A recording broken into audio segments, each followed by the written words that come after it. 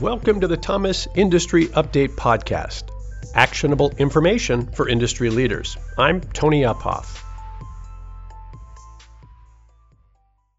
To say that 2020 has been a challenging year would be an understatement. But to our guest today, pivoting in the face of challenge is just another day at the office. Terry Jondahl is the true definition of a self-made woman. By the time she was just 26 years old, she had already doubled the size of an industrial business. Terry still uses that entrepreneurial spirit to fuel her work today as the CEO of CAB Incorporated, a supplier of precision machined industrial castings, forgings, wind tower components, and flanges. In today's episode, Terry and I discuss how she harnessed her passions for process management and quality improvement to build her company into an industrial powerhouse, plus the skills that she believes have been essential to her success.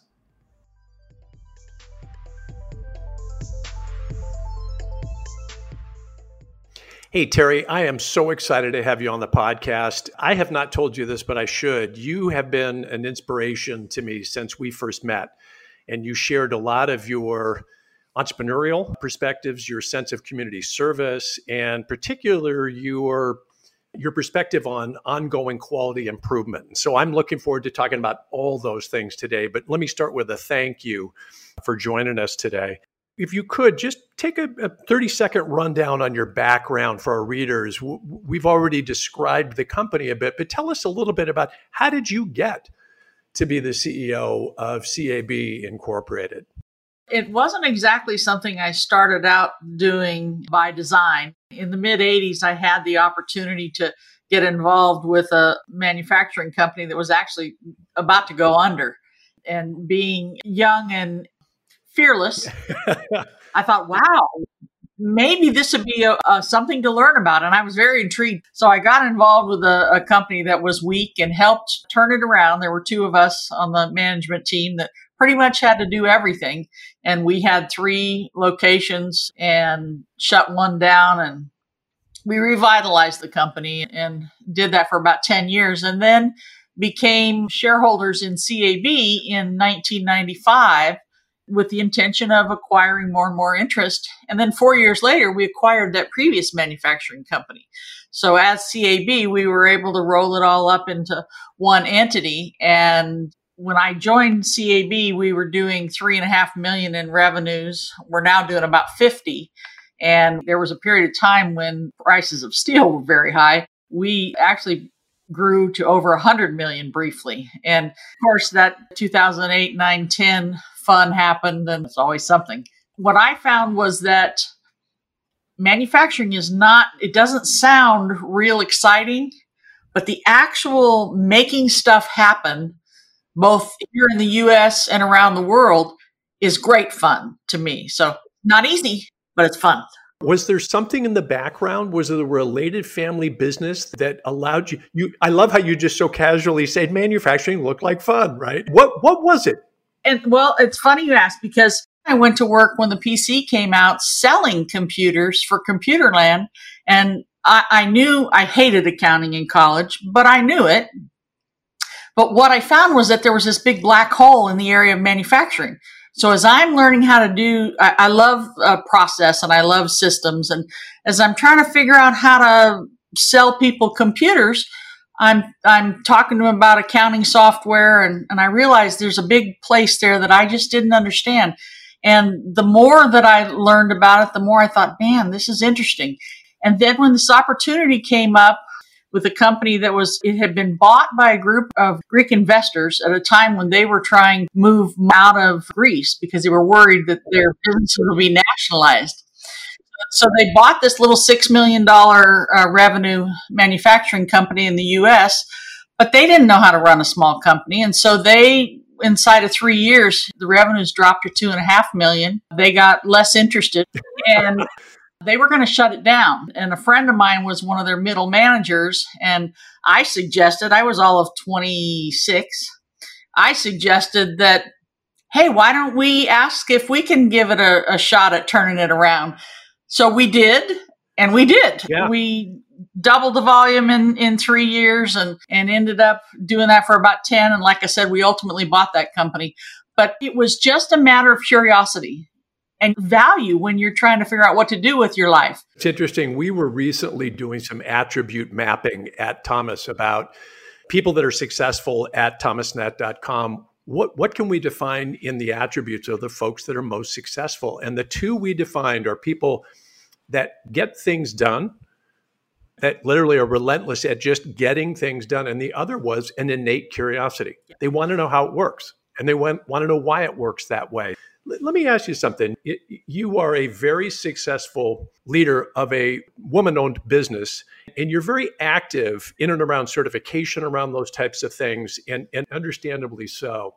What advice might you give to women that are looking at manufacturing in a career and maybe yet wouldn't see that fun because of the perception, not the reality, but the perception of manufacturing? When you look at manufacturing, or even if you're looking at making hamburgers in McDonald's, everything breaks down into a process. And the people who do good at anything, whether it's like my first job was cleaning motel rooms when I was about 13. And if you figure out how to break down that process into steps that you can do efficiently and effectively, then you're going to become the best at whatever it is that you're doing. And so when you talk about manufacturing, of course, in today's world, I can tell you some of the folks that operate the equipment and do the programming for our equipment, it just boggles the mind at the kind of things that they can do in designing tooling and fixturing. It just, my head wants to explode sometimes because I'm so impressed. But manufacturing is really all about process. And when you talk about my interest in quality control, it's really about figuring out how to minimize my risk in whatever I'm doing, and whether that's making a new product or if it's developing a new process, whether it's in manufacturing or whether it's on a nonprofit board that I'm involved in. I'm always taking a look at everything and saying, okay, how can we take the risk out of this? And how can we error-proof the process? How can we make it so it can be done? It's repeatable. I don't view manufacturing as a big scary thing. I view it as just one of many scary things. So it's such a great point. It's funny. One of the first jobs I had, I was in college and I sorted packages for a United Parcel Service hub.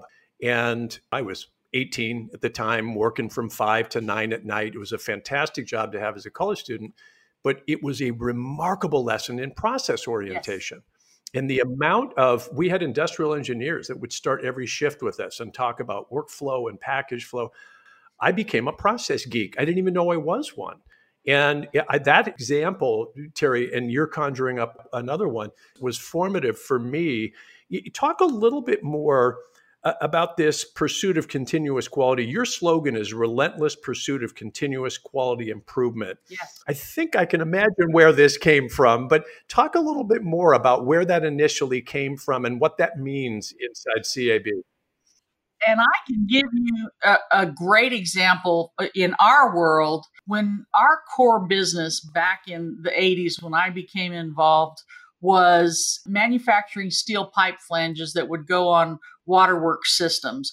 It's the most simple connector that goes between two pieces of pipe and bolts together, and it's welded on, and it's like a round donut with holes in it, and it's one of the most simple products to produce. The specification has been the same since the 50s. Requirements were, yes, there was a plus minus tolerance, whatever, but nobody cared. If they could bolt it together, it was okay.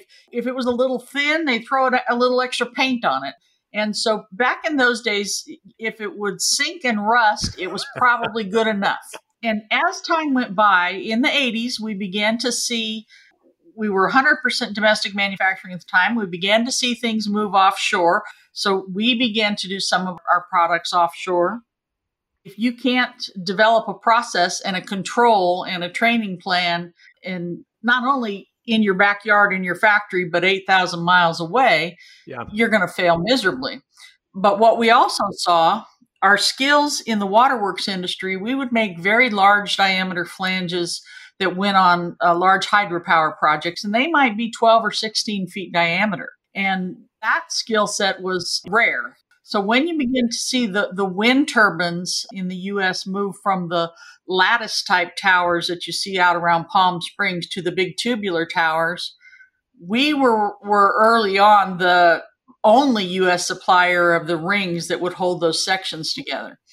And those rings were made very much like the waterworks flanges. They were welded from big pieces of steel. And as time went by, as those turbines were manufactured or redesigned for higher and higher electric generation and driving out cost, they began, instead of being welded, they were seamless forged rings, and the machining tolerances became tighter and tighter and tighter. So we began to evolve with those products. And as we evolved with the wind energy market, we also realized that our footprint in China and India and Korea, and then we also distribute in South Africa, we had strong skills and engineering teams around the world that helped us get into another market, which was castings and forgings, which is highly precision machine products. So we do a lot of stuff for automotive, a lot of stuff for hydraulic. And it's stuff that I would have been scared to death to do, except because I could no more read a blueprint when I first got in this business, and it was all like a foreign language. But now we understand what to look for. We understand which are the risky pieces. We understand what checks and balances to put in place along the way to protect ourselves as much as we can. So for us, as we grew the business and tried to diversify, we knew we had to get better because the whole world was improving quality systems. But if we were going to take bigger and bigger risks and tie up more and more money, we had to be able to minimize our exposure. And so that drove it, was wanting to grow. And Terry, what does that look like today? How do you continue to enforce this in your day-to-day operations? Well, you talked about being a process geek, and I think that once you catch that bug and you begin to understand it, everything you pick up, you focus on that. I was involved in a very large merger with a even larger health system partner, and the difference in a $1 billion entity and a $4 billion entity was amazing. The difference in even their process control and how much more effective they can be by focusing on it. And I just became more active in a cat rescue organization, a teeny tiny little organization. And yet the same stuff applies. If you can help them take apart that process and say, okay, how can we do this? And we can serve more cats and meet more needs. It's perspective. When you look at stuff, you're solving problems. And it's innate. Yeah, it's interesting, Terry, too. And I don't know if you'd agree with this. I find as somebody who's really focused a lot on process and scaling businesses and working in and around organizations, I found that for me and so many of my peers, it was experiential. There was a spark early on, but I remember once somebody saying to me, "What did you study in college? Because you're such a process geek." But it's not like necessarily there's an academic discipline that makes you a process geek. I think there are some that probably help, right? I think it's true. Those kind of people who know how to both think strategically and execute flawlessly, that stuff is magic. Yeah. But if you take a look at the everyday person who's out there just getting by, there are, and some are way better than others, but folks learn how to get it done just because they have to. Yeah. And so over time, probably because I have this standard for myself, I usually got to screw it up about 3 times before I get it right.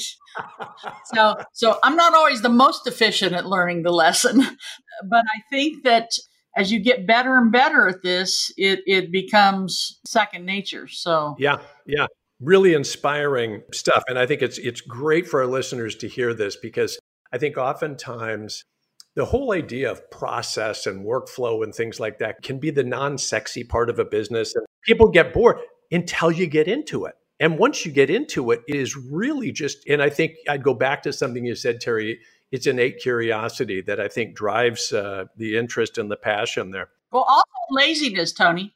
For me, I like to say that that my ability to find easier, better ways to do things is in a certain part driven by my laziness. I like that. Yeah. And I think I share that with you. I'm going to remember that one, Terry.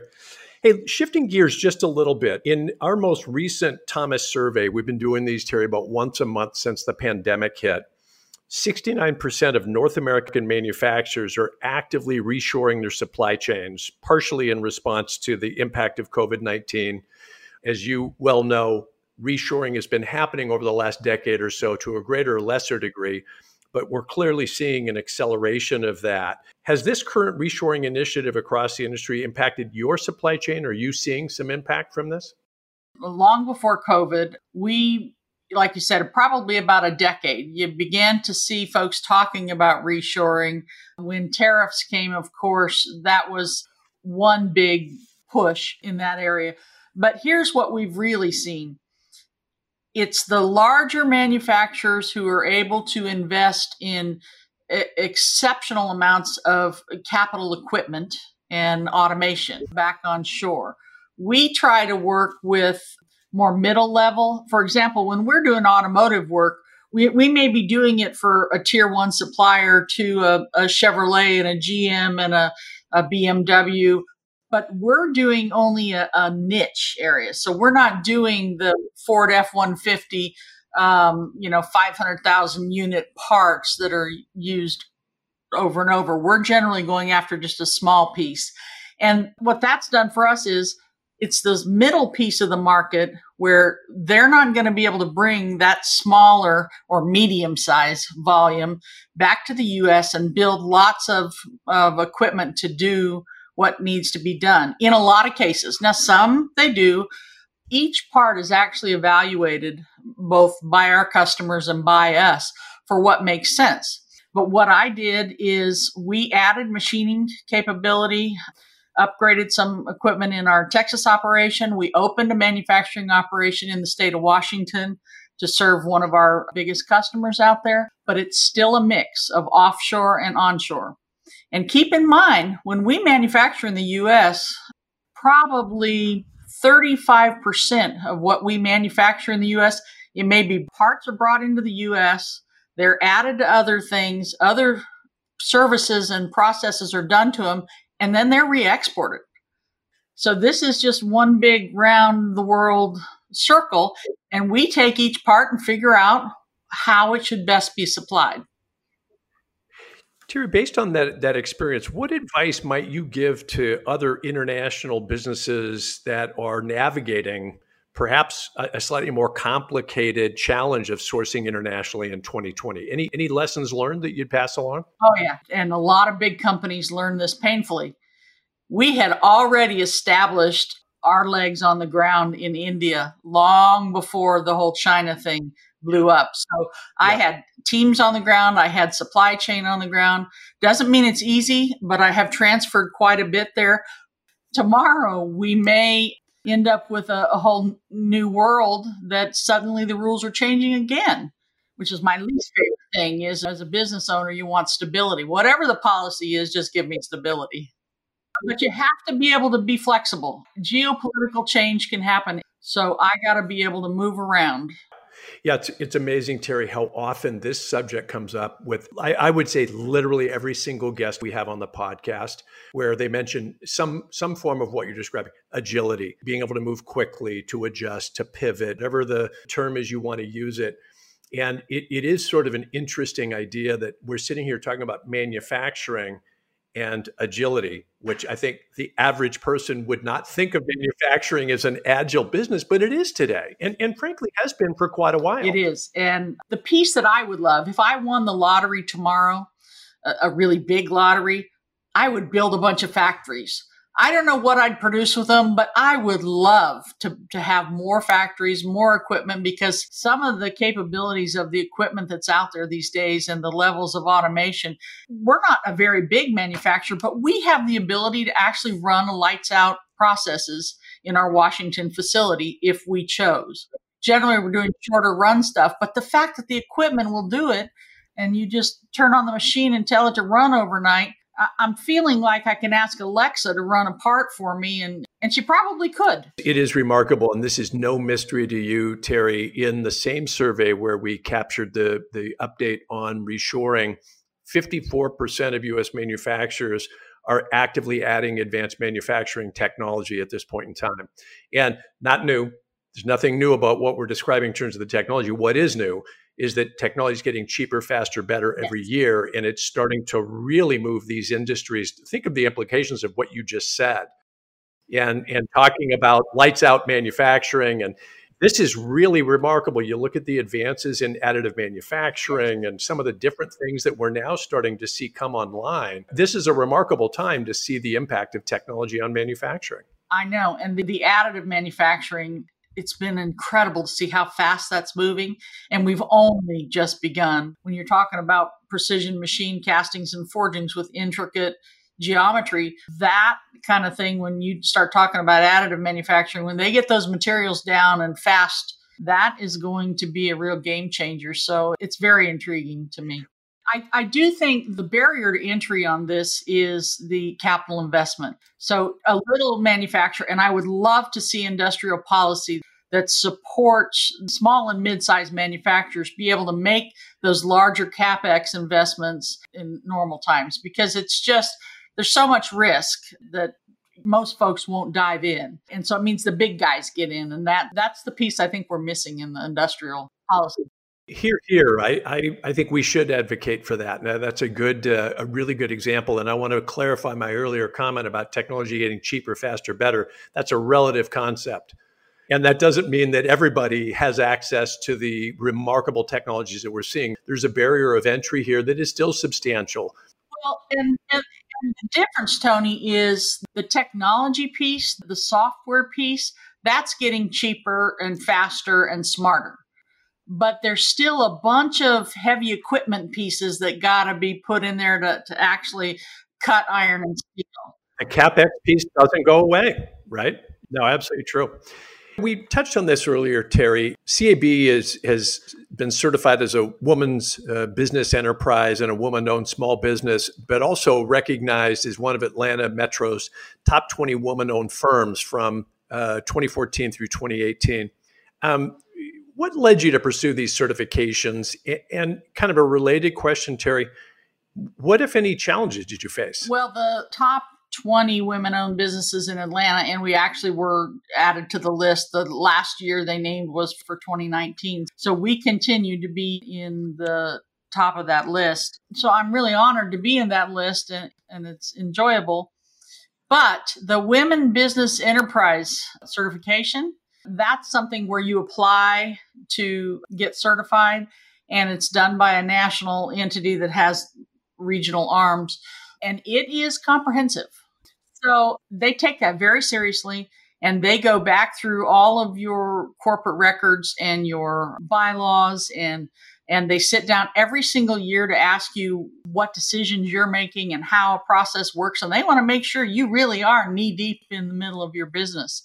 And for us, we actually had already most of the major customer relationships in place. But once we were certified, they were very appreciative, the big guys, some of the Fortune 50s, and they want to be able to check that box. So every year they contact us, we'd like to see your certification. So that counts. And the other thing is that there's been a handful of cases where we weren't getting any attention at a new account until they learned we were a women's business enterprise. And then suddenly they were willing to do a plant tour. So you have to perform.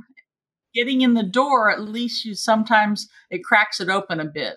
You got 2 or 3 tips for other women that own manufacturing businesses but have not yet gotten them certified? Yeah, I think now that it's electronic, it's a bit easier. Mostly it's going to be about record keeping. They're going to want to see your minutes and any of your corporate resolutions and stuff. They're going to want to see all of it. So one of the things we had done over the years had moved everything onto SharePoint online or into the cloud. One of the initiatives that I tried to do in the last probably 5 years, it seems like only yesterday, but is to push as much of our stuff onto either servers, so it was digitized, or cloud. And I prefer cloud because that's actually far more secure than anything we can manage in It house. actually is. Yeah. But we have pushed a lot of our paperwork online. And what that helped us on the COVID situation is my people can be anywhere and do their work. And I had been pushing for that for years, largely because being an international business, there's a lot of us who need to be available around the clock. So, yeah, it's interesting. Over the last, about 4 years, Thomas has been an online only company since the early 2000s, but we went 100% cloud over the last 3.5 years. And Terry, honest to gosh, I think about this regularly. People who are watching us think we saw this coming. Of course, we didn't. But our ability to be agile, to pivot quickly, to go 100% remote operations with all the functions of our business and not miss a beat, had we not made that investment over time. And it took, 4 years. We didn't do it overnight. The level of security you have through, advanced functions out of AWS and other areas is really remarkable today. And boy, can we see it, Terry, in our customer set of the companies that haven't made the move you've made. They're really struggling right now because reality is industrial sales and marketing is going through a digital transformation. It's being accelerated by the pandemic, but it was starting to go through this transformation. All the pandemic's done is just accelerated the heck out of that. But it was a generational change. We were waiting for people to retire before we got away from some of the oldest systems. And now what was the small remainder of folks who hadn't changed were pushed there with COVID. So that might be the only positive thing out of 2020. Yeah. This conversation was exactly what I knew it was going to be. And I've got 2 more questions for you. But before we pose the last 2 questions, I'm going to already ask that you come back and share some of your insights with our listeners, because I think you've got just such a unique look at the world, and particularly around manufacturing. And at Thomas, we are huge advocates for helping to share the reality of what manufacturing is, not the perception that the average person believes it to be. Yeah, in the trenches. Yeah, you really live that. And I think it's just so cool. From one process geek to another, as the CEO of a very successful industrial business, talk to us about and share with the listeners, how do you set your day up for success? Are you someone that's got a whole structure in terms of the way you organize yourself in your day? And I can tell you my number one rule is to get enough sleep, because for me, I have found when I was younger, I used to totally burn at both ends, and I would just go. And then I would get sick or occasionally, but generally I was bulletproof and invincible according to me. But as I got older, I realized that if I didn't get good sleep, I was not thinking as clearly. You see kids who go spend all weekend out partying and then they drag themselves in, and it's not until Wednesday morning that they're really back to 100%. So I realized that if I got good quality sleep, I was so much more effective.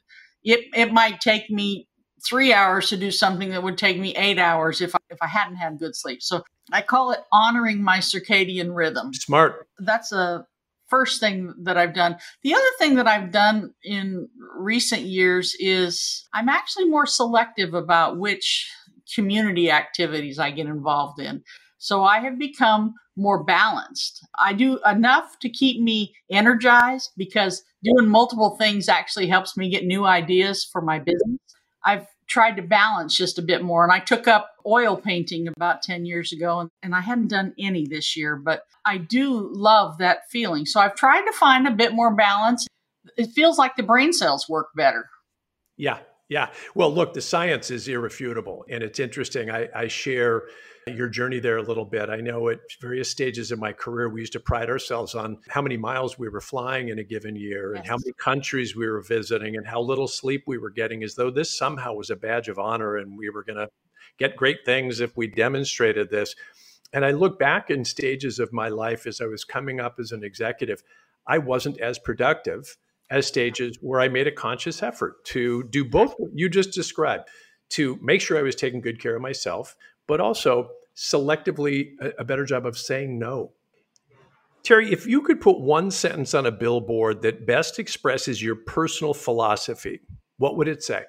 Well, I was given a plaque from my mother who passed 20 years ago, but I was in school and doing this office automation thing at the same time. She gave me a plaque that said, "Do not go where the path may lead. Go instead where there is no path and leave a trail."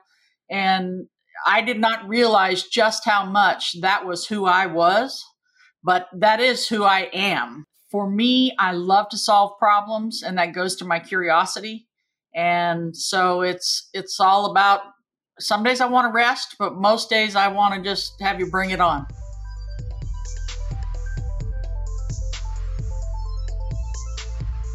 To learn more about Terry John Dull's perspectives on business resiliency, community service, and her work at CAB Incorporated, please check out the links provided in the show notes of today's podcast. If you'd like to share your feedback about this or any other episode, please email us at podcast@thomasnet.com. If you enjoyed today's episode, please take a moment to subscribe and rate us on Apple Podcasts. Your feedback helps us connect with and inform more professionals across the industry.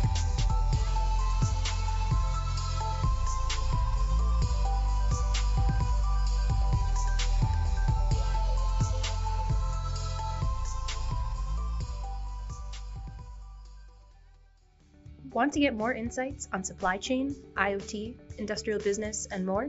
Sign up for our Thomas Industry Update daily newsletter. With more than 300,000 subscribers, your inbox will be in good company.